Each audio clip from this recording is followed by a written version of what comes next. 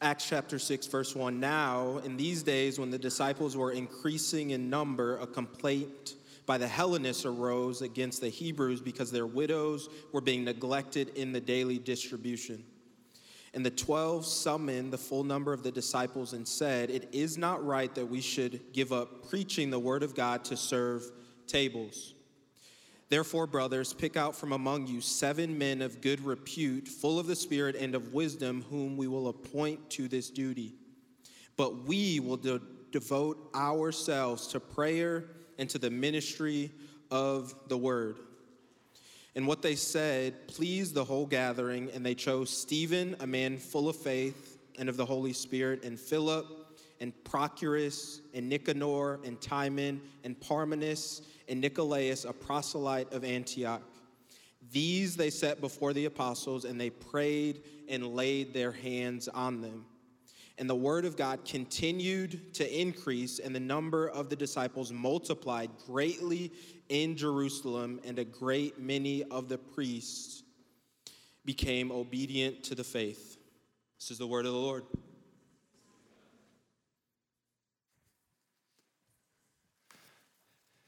It's great to see all of you this evening. I just chatted to Will as I walked by him coming up here. It's just really good to see you singing tonight. I think there's just a sweetness about it. I saw some of you like really paying attention to the words. I come from a background where we did a lot more kind of, I guess, of the modern like worship songs where, you know, there's a chorus and the chorus goes a bunch of times, and some of those like I really like. But when I came on staff here a year and a half ago, I noticed one of the first things was pretty obvious. And Heather and I have been to a couple of services. We've known and followed the church since before I came on staff. But to have the hymns that we sing in, the hymn-based songs that we so often sing, you have to think about the lyrics. And I think that is just so engaging for your heart and your mind. Because the original command in Deuteronomy is to love the Lord your God with all your heart, with all your mind, and with all your strength. And so I just thought that was really, really pretty. I'm going to sit for part of tonight, most of tonight. And the reason I'm going to sit is because I asked Heather the other day, my sweet wife, I said, am I mean to the guys when I teach sometimes? And I thought she would say no. And she said, well, you're kind of snarky. And so I was like, that's not good. So, and Heather's like, she's my truth in life outside of, you know, she's like the Holy Spirit in a dress kind of thing. And so she helps me know like how to read the room sometimes. But I really want all of us to kind of have a family feel as we look at this chapter in Acts chapter 6. I want you fellas to hear what I think the scriptures are saying. I want you ladies to hear what the scriptures are saying, and I think I can be a little more self-controlled. Sometimes the lion just comes out, and I apologize. Like yesterday before a staff meeting, one of the guys, he like grabbed me like a wrestling move, and it was just like something just snapped, and like I got behind him, and like I was holding his neck really tight, and he was kind of uncomfortable, and so anyway, I was a little rough. And I didn't mean to be, and so I apologized to him when I saw how red his neck was. Like I was like, oh my gosh, I'm so sorry that I did that to you. And so I know that sometimes like it's just kind of like being a boy. And so I feel like if I'm here, we're good. So that being said, I'm gonna pray. We're gonna look at this, and it's really a really simple text that's really hard and rare to see lived out. Father, would you speak to us through this simple, clear text that you have given us?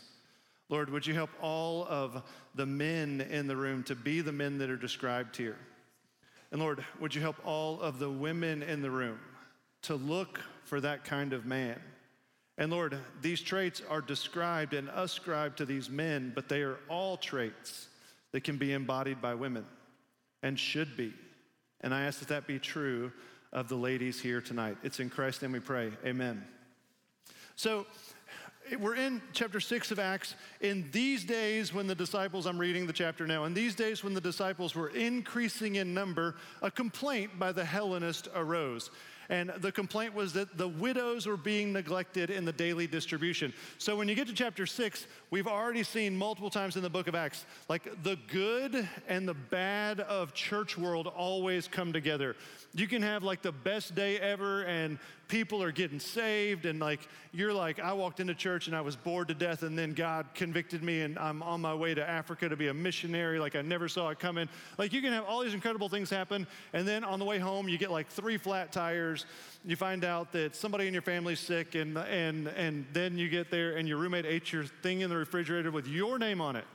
Like it's all happens. Like it's just the way life goes, and it especially happens that way in the church.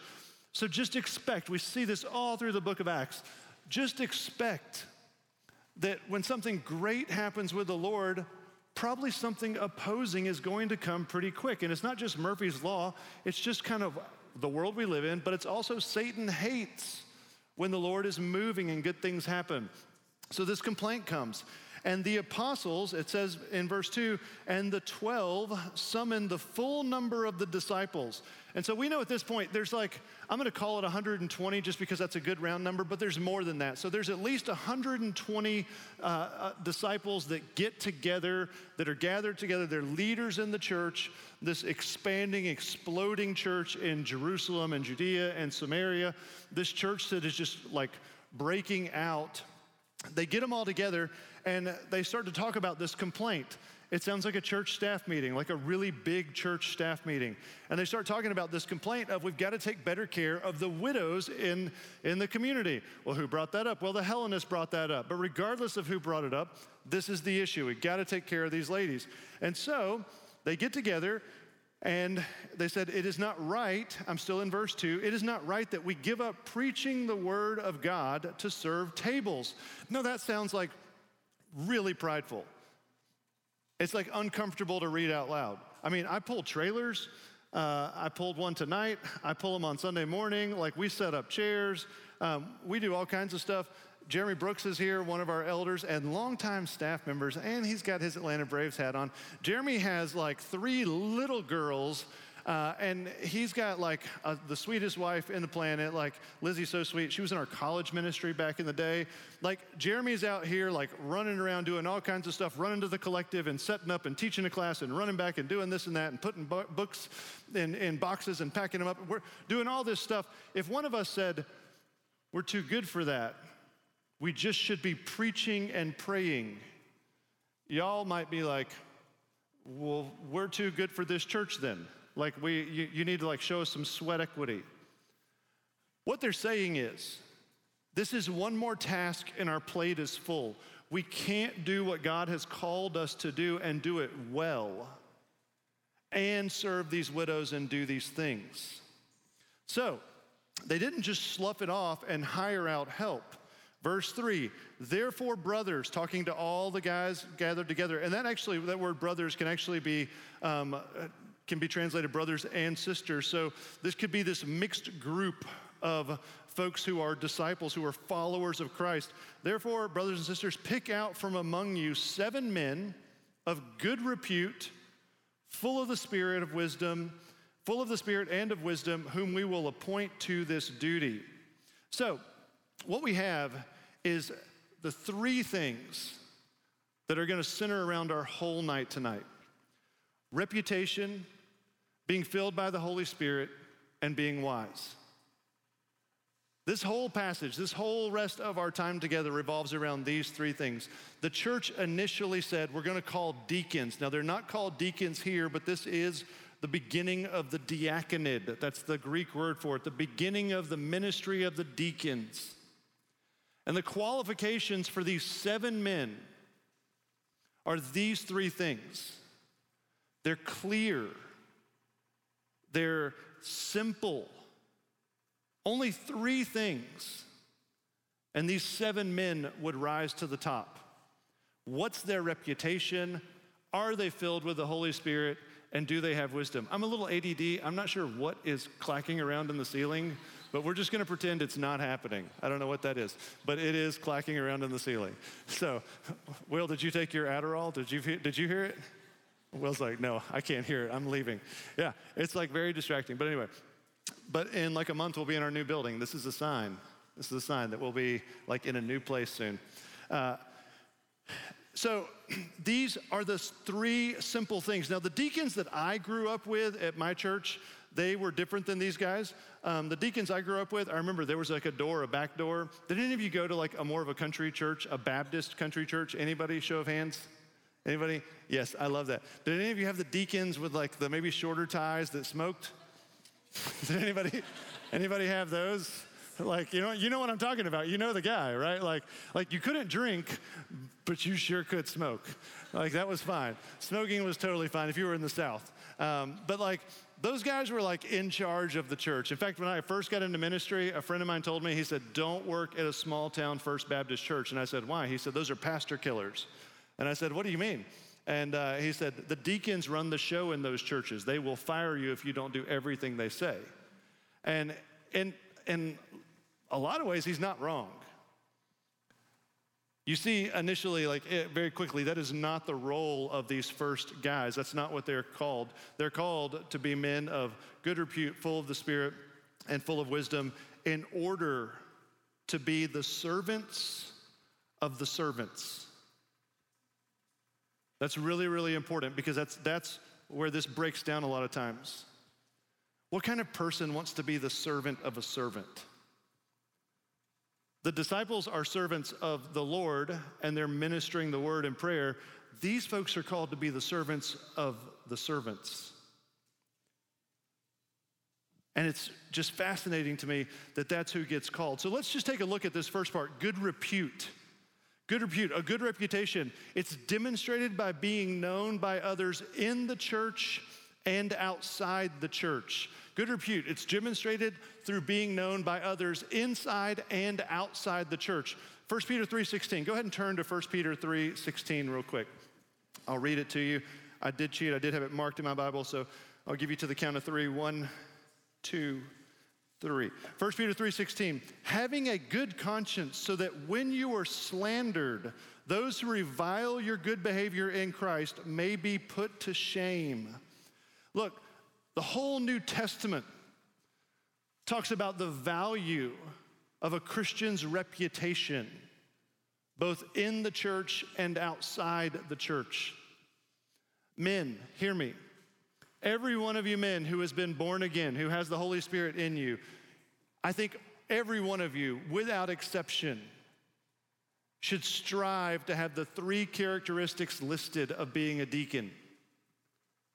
There is literally not an excuse that you, in Christ, would not strive to have all three of these characteristics ascribed to you. Now, maybe you can't be a deacon. Maybe you travel too much for work. Maybe you couldn't fulfill the responsibilities.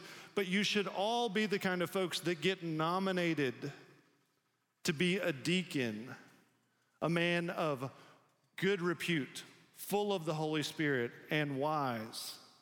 Now, that does not happen overnight, but it does happen, and it should happen in every Christian man's life, and every Christian woman in here.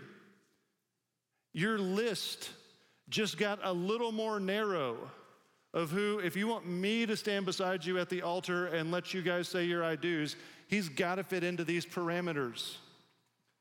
This Sunday will be 3 weddings in 2 weekends for me.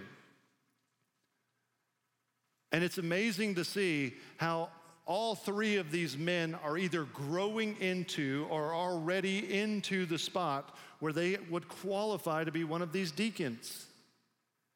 And all 3 of those ladies either waited until he was ready before the pursuit really happened, or found him once he was already in that spot. So let's just talk about, this is one of the first red flags that I see. A guy will show up, and he shows up often, but you wonder, who is he? And the first question we ask at Christ Covenant is, hey, is he in a group? Why do we ask if the man is in a group? Because it's very easy to walk in the door and present yourself how you want to present yourself if no one else is looking in.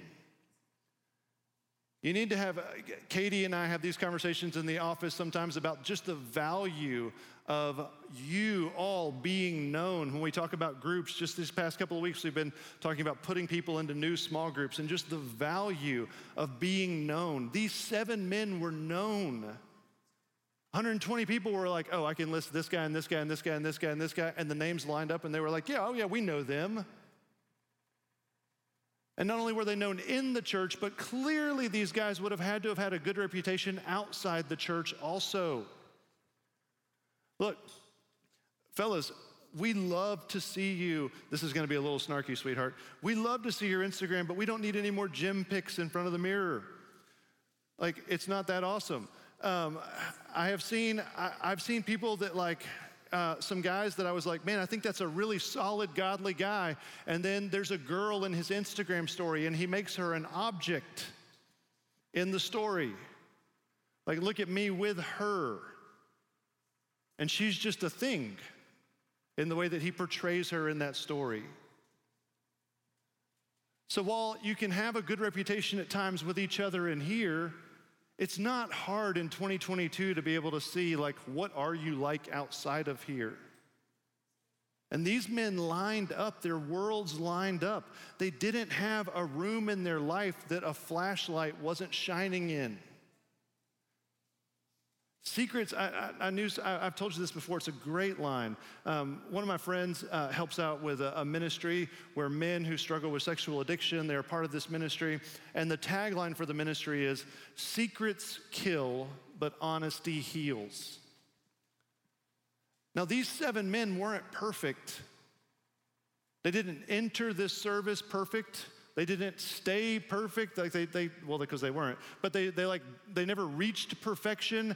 They didn't have perfect lives in the church or outside of the church. Just a second ago, when I was going over the slides with Reagan, I said, the slides should be pretty darn clear tonight. And I was like, I just said darn, I'm about to go preach. And Reagan, in her graceful way, said, at least you didn't say the other word. And so, none of us are gonna be perfect.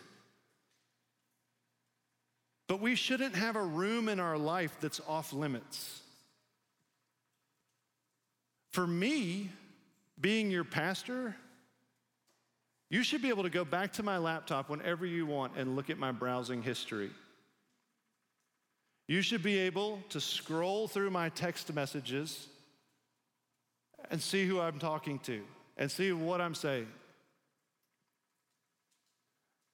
Now, don't all do it at once because it'll just make us here stay really late. But but I just feel like, man, that type of accountability isn't too much. Heather and I have kind of this relationship where it's like, you should be able to enter into our lives at any point in time, and we should be able to let you in and say, here's what's happening, even if we're arguing with each other. Because at least there's no secrets. I think that was a big push for these guys, is that they knew them. And that 1 Peter 3:16 is a great verse. Even if they speak bad against you, let them be put to shame. An old definition of character is what you are doing when no one else is looking. Here's a good litmus test for you. Is there anyone that could walk in these doors right over here that could, in honesty, destroy your reputation that you've been trying to build? That would mean that there's a part of your repute that needs healing and needs work. Now, there's plenty of people that could walk in and say, I don't like him, or I don't like her, or those kinds of things. That's for all of us. But someone that could truthfully walk in these doors and say, I know some things that you don't know. And all of a sudden, they rip a mask off of you that you've been wearing. That couldn't happen with these 7 men. The second thing that was ascribed to these men is that they would have good repute, and then they would be full of the Spirit. And being full of the Spirit is demonstrated by a mind set on God. I think this idea of being filled with the Holy Spirit is very interesting. And I know we come from different backgrounds here, from Catholic to Pentecostal to Baptist to Presbyterian to Methodist. Like, we probably have all the opinions on being filled with the Holy Spirit and how many times it happens and what it looks like. But there's a great little book, and if you don't want to read it, you can listen to it in probably your next 2 commutes. A.W. Tozer, a preacher in the early 1940s and 50s. A.W. Tozer has this little book. It's really a Sunday night sermon in book form, and it's less than 1 hour on audiobook, and it's called, get this, it's a super complicated, you'll probably have to write this down, How to Be Filled with the Holy Spirit. That's the whole title. That's exactly what it is. How to Be Filled with the Holy Spirit. It's like 58 minutes on audiobook and like just a few short pages. But it's a great little practical guide on what does it really mean to be filled with the Holy Spirit. These men, it was required that they were filled with the Holy Spirit. How do you measure that? How do you, I see Caroline here. Caroline, I'm gonna do Caroline's wedding in a few short weeks. And Caroline, we've known the Etheridge family for a long time. Like, if you were to like assess me, like, is Thomas filled with the Spirit? Like, would you have a checklist? Like, or if I was like, is Caroline filled with the Spirit? It just seems so nebulous. It seems like, how do you get your hands around that? Like, was it first century polygraph? Like, what did they do to know, like, are they filled with the Holy Spirit? Well, here, let me just give you, I'm gonna give you a list of 7 things, and I'm just gonna rattle them off real quick, and they're not on the slides. Some signs of being filled with the Holy Spirit. You demonstrate a desire for the things of God that you didn't used to. Maybe you're like, oh, I don't like that music anymore. Oh, I don't talk like that anymore. Oh, I wanna read my Bible more. In fact, that's actually one of the points. The second one, you have a hunger for the Word of God. One of the signs of being filled with the Spirit is that you have a hunger for the Word of God. That was the first thing, by the way, that I noticed in my life once I became a Christian. I didn't know how to use this book. I grew up in church, and I was embarrassed to say I didn't know how to have a quiet time, didn't know how to do any of it, but I wanted to read this book. It was bizarre. It wasn't like I conjured it up. It was just like, it just happened. The third thing, and this one's an interesting one. There begins to be in a person filled with the Holy Spirit a hunger for Christian community. You want some people that are on the same team to be in your life. That's a really important one. If you've had the same friends your whole life and your friends are not walking with the Lord, it should at least be like burdensome for you.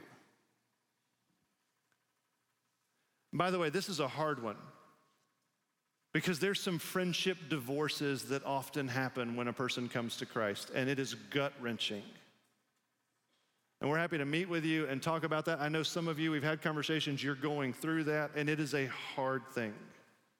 And it's even made harder when you both go to the same church.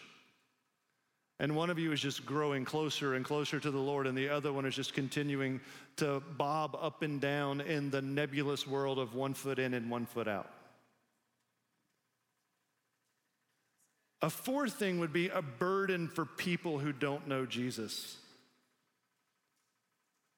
And that's a big one. And some of you, I see you, I'm like making eye contact with some of you. Some of you are just like full-blown evangelists, and you didn't used to be. You're like, ooh, they don't know Christ, but they're coming here. Let me meet with them. I want to talk with them. I love them. I want them to have the joy that I have, the peace I have, the forgiveness that I have. This is incredible. Some of you were excellent at this in college. You lived in that sorority house. You lived in that fraternity house, and you were like, they called you like preacher or like deaconess or whatever they called you. And now you're like struggling to find that because you're like, I want that again. I want that community of people who don't know the Lord because I love them and I want them to know the Lord.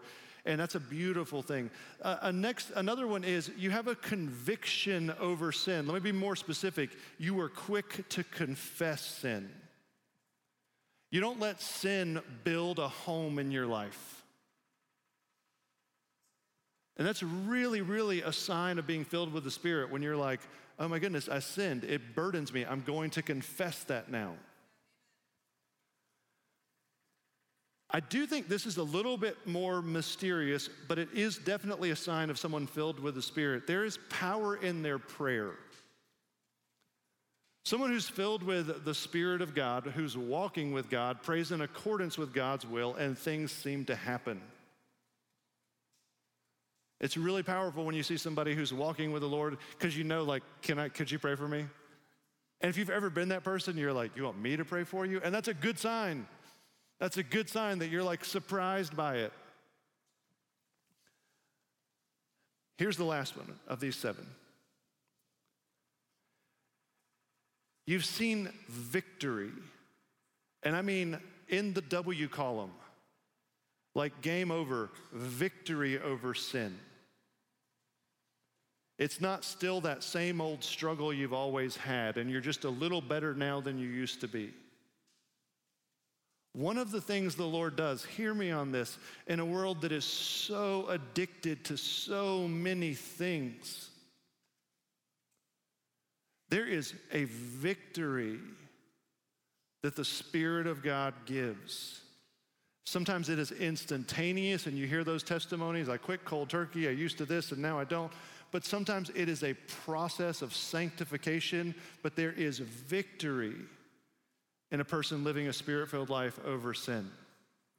You truly look back and say things like, I once was, but now in Christ I am. And it doesn't mean you're never going to sin, but what you see is like this death of sin and this victory over it, and it is not who you are anymore. So let me just give you a quick line. I was going through that A.W. Tozer book, and he said, look, here's three simple ways to be filled with the Holy Spirit. 1, believe that you can be filled with the Spirit of God if you're a Christian, because if you don't believe you can, then you won't be filled with the Spirit, because there is an element of faith in being filled with the Spirit. This is not having the Holy Spirit, by the way. I should clarify this. Christians have the Holy Spirit. This is being empowered and filled by that Spirit. And by the way, you're always filled with something. You're always filled with something. But 1, you have to trust that God can fill you with His Spirit. 2, you have to understand that as a believer, you have all the Holy Spirit access you will ever have at the moment that you got saved. 3, you need to realize that apart from the Holy Spirit, you have no power to live effectively for Jesus. And Tozer says, and he quoted an old friend of his, or at least I think it was a friend of his, A.B. Simpson, Dr. A.B. Simpson. He quoted him and said, Dr. Simpson used to say, being filled with the Spirit, if you believe those things, is as easy as breathing. And I think that is incredible. I think these 7 men who had good reputation as they walked with the Lord truly believed being filled with the Spirit is as easy as breathing. Heather and I were talking today on the phone, and she had like a stressful day, and we've just had a lot going on the last little bit, and so she was kind of at her wit's end of like, I think I might have a mental breakdown because I'm so tired. And some of you were like, here, sister, me too. And so I was telling her about this, and I said, hey, let me just pray that you will be filled with the Spirit. And you know what? You see that in the book of Acts. You see people praying for each other to be filled with the Spirit. You can pray just that simple prayer, Lord, fill me with your Spirit. So I think the second component, good reputation, full of the Spirit, demonstrated by a mind set on the Lord, is really, really incredible, but it may create a sense of panic in your life. And I want you to know, if it creates a sense of panic, that you might be filled and more controlled by the Spirit of God, that is not God giving you that panic. But it could be sin in your life that if the Holy Spirit fills you, will get rooted out. And that can cause a sense of panic. If I'm really filled with the Lord, is God going to take this thing away? I promise you this. Truly, every good and perfect gift is from above. And if He does take something away, it wasn't a good and perfect gift. Something that you created and you held on to and you formed and you made and you bowed down to. And there's a better good and perfect gift that can replace that thing. If you want clarity on what it looks like to be filled with the Spirit. By the way, just write these verses down, and it was in the original slide, or the slide's still up, I think. Galatians 5, 22 and 23. That is the clearest picture in the New Testament of what a person looks like who is walking full of the Holy Spirit. They have the 9 traits about them. They have love, joy, peace, patience, kindness, goodness, faithfulness, gentleness, and self-control. And if you want to do a little extra reading, go to verses 18 through 21, and you can see what a person's life looks like who is walking by the flesh and not by the Spirit. And you can line those two up and see, where do I fall? It's actually a really good little take-home quiz of, am I filled with the Holy Spirit? The last of the 3 characteristics, full of wisdom. This one, to me, is the most mysterious of all. But I think if I had to break it down, especially for tonight's purposes, with the young adults, I would say these 2 traits are the most important. I think wisdom is demonstrated best by, is the person teachable, and is there control in their speech? The Bible is so full about our speech. James chapter 3 is like almost a whole chapter on speech. It's a fascinating chapter. In James 3, he talks about how the tongue is like a rudder. And a rudder is so small on a boat, and yet it directs the whole course of the boat. And the tongue is like a little spark, and a little spark can set an entire forest on fire. And then he goes on and he says, and who can tame the tongue? A person who's got a good reputation, who's full of the Spirit, has the best shot of anybody at taming that dangerous thing between the top and bottom sets of teeth. I think another little component is this sense of teachability. Now, I worked with college students for a long time, and college students know everything, but I'm giving you you're better than that. You don't know everything. I don't know what I don't know. And I think that's so good, this teachability that you have. I think you ought to maintain that until you're 105 and wash up on the shores of heaven. There's something beautiful about seeing a person continue to learn and to grow and figure out who is the Lord and how do you handle this. And so what if somebody's 5 years younger than you and you can learn from them? And it's nice when they're 70 years older and you're oh, I definitely want to learn from you. But man, we can so learn from each other. I think Peter, the oldest disciple, and John, the youngest disciple, I think they switch spots often, learning from one another. How do we do this thing? How do we walk with the Lord? Is there a sense of teachability about you, or is it, I got this thing? If there's this resistance to learning, the Bible's interesting. It talks about hold fast to the mystery of our faith. You're already apostate when you're I got it figured out. It's a mystery. In Ephesians 5, when Paul talks about marriage, he's this is a profound mystery. Paul loved the word mystery in conjunction with the gospel. It is a mysterious thing. And you know what we are? We're bumping around in the dark together with the Bible and the Holy Spirit, still kind of in the dark though, because we're a little bit clueless. And we're just kind of figuring this thing out together. And it's okay to say, I don't know, I've never walked through that. Let's pray about it. Let's dig in the word. Let's see if there's somebody else who has. These are the 3 traits. I want to read you this incredible verse from Isaiah chapter 50, verse 4. Because it talks about this prophecy of Jesus and how Jesus would have both of these things, speech and being teachable.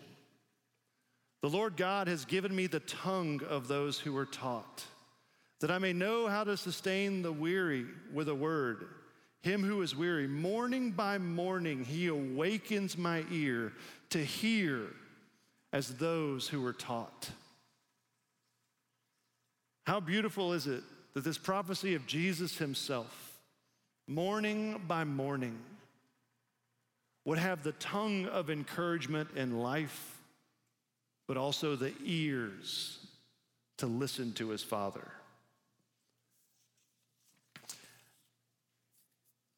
I want to keep going, and I want to give you more and more, but I'm going to start to land the plane here in a second. You know, Paul gives a fuller definition of these three qualities. As the church grows and as it builds, he gives a full definition of what it means to be a deacon. And in there, he talks about what it means to be a godly woman also in that same passage. And if you want to go back and read it, I would encourage you to do it. It's 1 Timothy 3, 8 through 13. And it's an incredible passage, a little more fuller definition than these three characteristics, but all three of these characteristics are found in this passage. And it's beautiful, but I just want to kind of start to land the plane with the two biggest disqualifiers that I've seen when it comes to especially men, young men, stepping into the role of servant leader. The first one would be sexual sin. Now, no man in this room is without sexual sin. And I'm talking to you right now, men. No man in this room is without sexual sin. But every day we live, if we have those three things, that reputation is improving. We're being filled with the Spirit, and we're walking in wisdom. Should be a day further down the road than that last episode of sexual sin. And one of the things that hurts the most with sexual sin, and one of the pitfalls that Satan uses, is he gets a guy who's like showing these signs and growing and maturing, and then he blows it. He messes up online, or he goes out with one of you and you guys go too far, and he led the way in that. And now we have two people hurt. And you can see it just creates a mess. Not an irreparable mess, but it's a mess. And now we got to take 5 steps back to work on both parties healing and confessing, and not just covering up, and not just putting on a mask, and not just brushing it under the rug, and getting both folks back healthy and walking with the Lord. So that's the biggest disqualifier that I've seen. The second one goes along with the last point of wisdom. And it's going to sound a little bit peculiar, but the second one would be self-promotion. A guy who comes in the church and finds a way to be seen and to be heard. And that ends up being why he's present. That person will find being a servant of a servant repulsive. And unfortunately, it happens all the time, especially in large young adult gatherings. Fellas, I encourage you. You and I, we have an audience of one. He's the only one that we need to ask, how'd I do? I love sometimes on Tuesday night when we're tearing down and we're moving all this stuff out, and this is not like an indictment. It's not like you all have to do this, but there are times that some of the guys that are tearing down, and some of the ladies, I know they missed out on conversations with people. And when we get to the new building, you won't have to do this anymore, but I know they missed out on conversations with people because they had their head down and they're loading stuff up and they're moving chairs and pushing stuff out and doing all the things. And it's just this incredible little observation of a servant of a servant. We're just really grateful for that. And I know you've sacrificed for that. Here's how I'll land the plane. The bad guys in the story. Every good story has bad guys. The Hellenists, they're bad guys. And most folks, we miss them, we kind of pass over them. But the Hellenists, they're the bad guys. You know the history of Hellenists. There's like Plato and Aristotle, the Greco-Roman world. They come together and they start trying to figure out like what is the meaning of life and how do we best function and how do we find our best selves. And they create things like the gymnasium, and they have their plays, and they do all this stuff. And it all comes from Alexander the Great and his rule. all these folks come on the scene, and if you had to practically describe what a Hellenist looked like, ultimately, they would say that human reasoning is the source of all truth. But what a Hellenist would look like today would be someone who is primarily knowledge hungry. How much can I know? Better yet, how much can I tell you that I know? A Hellenist today would be an armchair quarterback. They bring all the problems and none of the solutions. That's what these guys did. They brought all the problems and none of the solutions. They were armchair quarterbacking. They were power hungry. They were self-centered. I think in today's world, people are overly culturally sensitive, meaning that they're not pleasing God first, but people. These folks would run from the thought of having to do what they said needed to be done. Hey, why didn't they just go serve the widows? But the church still addressed the problem and said, you know what? Bad accusers, but right accusation. None of them were picked. I don't want you to be one of those folks.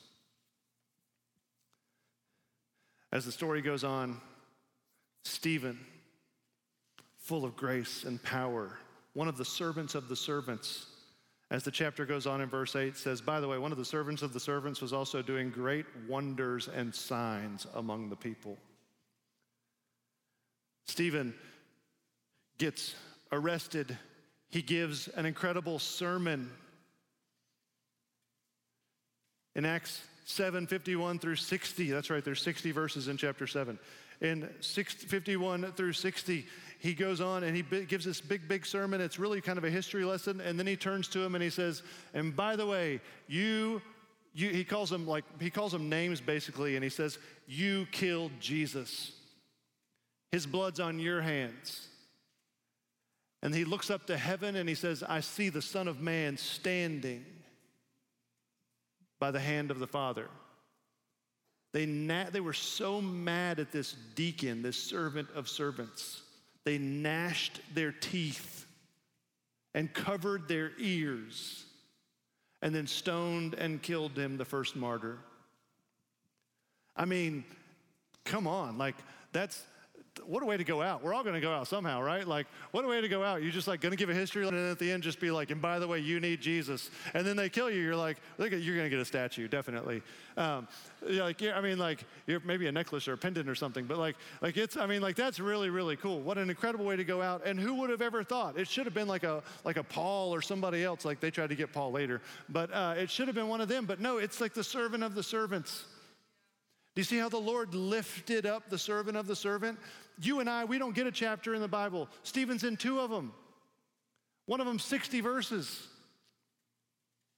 The fear in being a humble servant of the Lord who has a good reputation, who's full of the Spirit, and who has wisdom and conducts their life with wisdom. The fear is that you'll get unnoticed, overlooked, and nobody will care about you. That is a lie from the pits of hell. In due time, the Lord will lift up the humble. And he lifted up this man. It's incredible. The irony is, if tonight you're pushing back on this, you're like, yes, I'm a believer, but good reputation, full of the Spirit, full of wisdom, that's a little bit too much for me. The irony is, you're the bad guy in the story. There's no option in this story. You're either a bad guy Hellenist or you're one of the apostles or one of the 7 picked. So maybe tonight's really a gospel issue night. Are you a believer and you've just lost your way? You hide and you're not known. The flesh rules and not the Spirit. Your sophomoric language and behavior tries to cover over the foolishness of your life. Have you forgotten what brought you to the cross in the first place? It was a miserable, sin-filled life. Don't trade in the cross of Jesus for a seat in hell. We want to turn back and come to the one who loves us. And if you're a skeptic who's exhausted with the mask and the sexual sins and the self-promotion and mistake after mistake, I think tonight is the night you come to Jesus, the revolutionary who is kind and calls out love for you. In Matthew chapter 9, when Jesus meets Matthew, he says these words. People were picking on him for meeting with a tax collector, and he said, "Those who are well have no need of a physician, but those who are sick. So go and learn what this means. I desire mercy, not sacrifice. I came not to call the righteous, but I came to call sinners." Do you hear him calling you tonight? I want to pray for us. Will and the band are going to come and lead. Lord, we lift up tonight to you this opportunity, this time to come back to you, Lord. If we've been away, Lord, would you call us clearly where we need to repent, Lord, if it's in not being wise, not being of good reputation, not being full of the Spirit. And Lord, would you meet us? And Lord, if we've been living as a skeptic, Lord, and far, far from you, would tonight be the night that we come back to you or come to you for the first time and take off the mask and dare to be accepted and loved and forgiven by you. It's in Jesus' name we pray, Lord. Amen.